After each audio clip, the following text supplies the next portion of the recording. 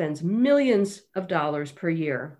But it's not just money that gives it power to lobby successfully. The group has been able to use its money to influence and swing elections that resulted in elected officials that are pro-gun and who work to support NRA efforts. They've made it a central political issue when it didn't used to be.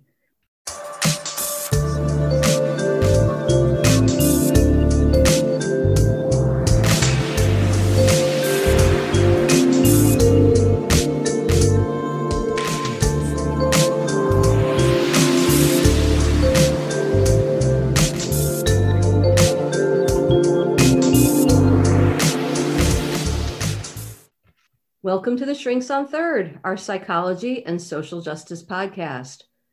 I'm psychologist Julie Mayer. Hey, and I'm psychologist Cindy Ariel. Hi, Cindy.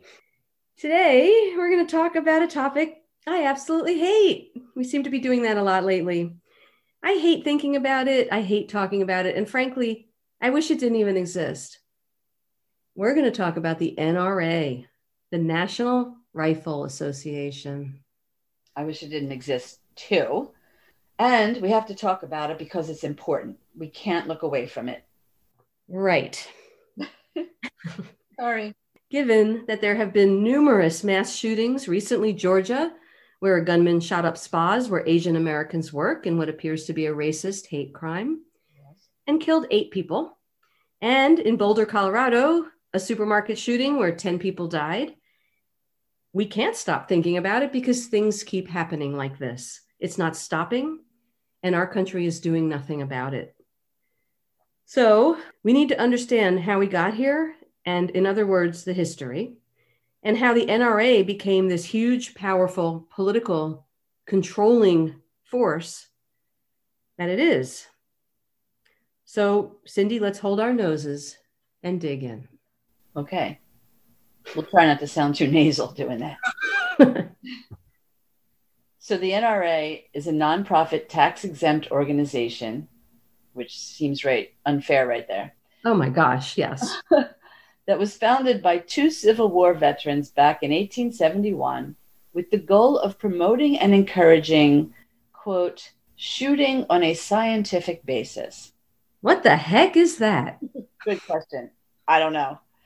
I know the organization was supposed to both improve the marksmanship of American citizens who might be needed to fight a war and to promote the sport of shooting, like really promote it as a sport, like with tournaments and prizes and stuff like that. Right. So that's why rifle clubs started to grow all across the country. Yes. Headquartered in Fairfax, Virginia, it started out as a sport and recreational group. By the 1920s, shooting rifles did become a popular sport. Riflemen competed in colleges and local state and national tournaments organized by the NRA. I understand, though, that they made a strong distinction between people who had the right to own guns for hunting, sport shooting, and protection, at least back then they did this, versus those who had criminal intent and who were mentally ill. It does make sense that they would back that kind of legislation, doesn't it?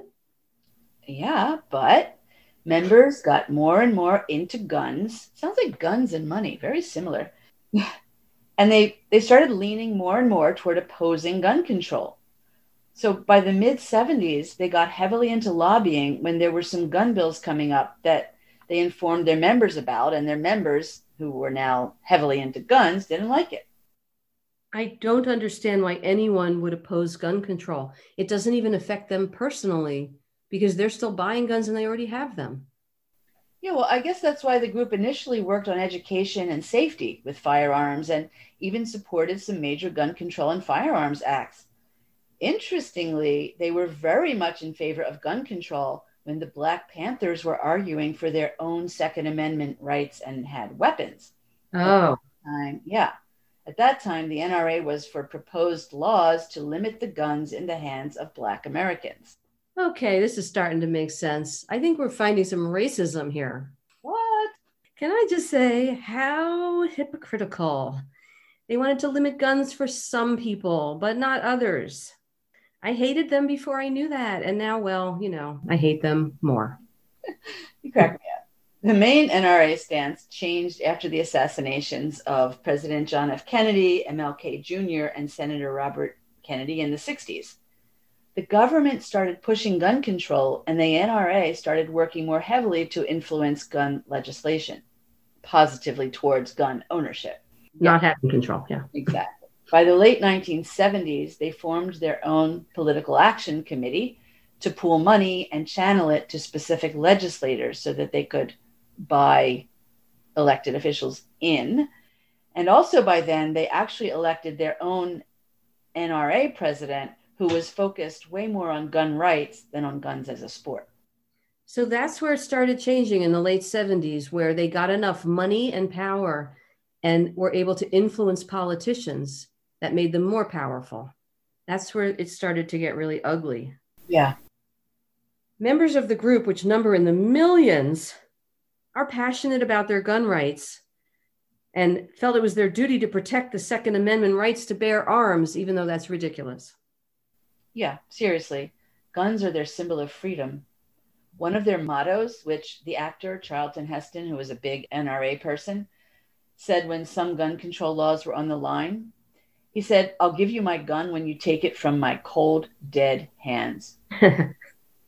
They also publicly grade Congress members from A to F based on their stances on gun rights, because that let people, members know who to send their money to, who to vote for, who to support. So that's an interesting example of giving voters the information needed to affect policy, of course, in the wrong direction. Yes. But still, voters then can elect the people that support the policies they support. Yes. That's what people who are anti-racist need to do. Yes. So Charlton Heston's quote, it sounds like it's just all about the drama. My cold, dead hands. How about the many innocent people murdered who were not holding guns, but now have cold, dead hands because they were shot by guns? I hate the drama. I hate the macho stupidness of it. I hate that it's a club for mostly men that glorifies gun ownership, that encourages members to keep buying guns more and more. How many do you need? And sees it in black and white terms. And I mean that literally. All guns, even the kinds that can kill huge numbers of people in schools, in movie theaters, at concerts, they all need to be protected according to the NRA. Did I mention I hate them? Yeah. Over the years, the NRA became one of the most powerful special interest groups with major money that they used to influence gun policy and lobby heavily against any gun control, and in fact, argue for open carry laws so that people can walk around with guns in public places. And it is a lot of men, but they also try to encourage women to get involved. They scare women. In 1980, the NRA endorsed a U.S. presidential candidate for the first time when Ronald Reagan, who's a member, ran on the Republican platform opposing the federal registration of firearms. And that's when their power really grew. I mean, they had a president. Yeah. Although this is interesting, an attempted assassination on Reagan that ended up paralyzing his press secretary, Brady, and wounded a Secret Service agent led to some gun control legislation that Reagan endorsed, even though he was a member of the NRA. But of course, the NRA spent millions to defeat it. Mm-hmm. And thus begins and continues the NRA's dark influence in national politics. They have spent tons of money on political candidates, including more than $50 million to elect certain Republicans. They've even funded legal scholars that started reinterpreting the Second Amendment to argue that it guaranteed the right of all individuals to own a gun. Which, by the way, in no way does it say, but now that's a common misinterpretation. And it's unofficially been expanded into the right to own any kind of gun, even assault rifles, which are the weapons often used for the popular mass shootings. Even though 90% of Americans, including almost 74% actually of NRA members, support background checks, the Republicans have totally blocked it. Yes, we have evidence that they recently did it again with these two mass shootings, the Boulder and the Georgia one. They won't even discuss any kinds of limitations. They're obviously all bought by the NRA, like you said.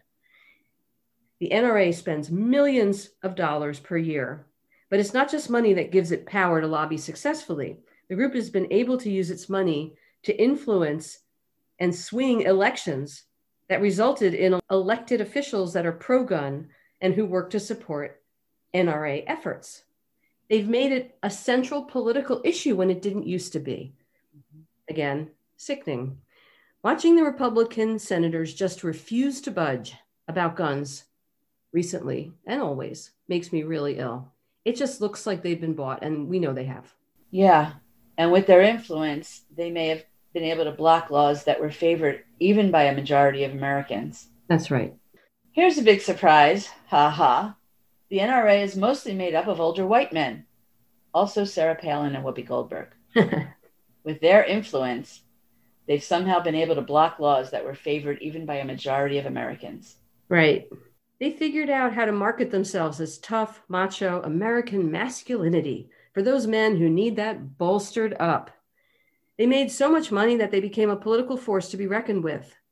It's hateful. The NRA are also masters of propaganda, you know. They use an inaccurate and heavily disputed interpretation of the Second Amendment to argue that everyone has the right to bear arms without oversight. The Parkland shooting was another turning point. The trauma of those American teens played out on literally a national stage, and their bright intelligence, trauma, and anger fueled a new energy to go up against the NRA. Yeah, it was actually amazing to see those kids, the survivors, stand up and speak publicly. They were just awesome. They still work on it. Mm-hmm. So yeah, though there have been other times in the past when public figures have been shot, when the debate has risen to the surface. But again, not much progress is made. The NRA is just too powerful. Right now, after 2 major shooting sprees, as I said before, nothing's getting done. It's so frustrating. While the majority of Americans do support gun control, but even in the wake of mass shootings, tougher gun laws, like you said, haven't been enacted. That's because the NRA has worked to fund and elect politicians who block gun control laws. Fortunately, the gun control lobby is growing and making a much bigger impact. It still has a long way to go to be able to make more of a difference than the NRA, though. Yeah, there are grassroots groups in many communities who fight against the NRA for tighter gun control. If you feel strongly, you can write to your congressman or congresswoman about how you feel.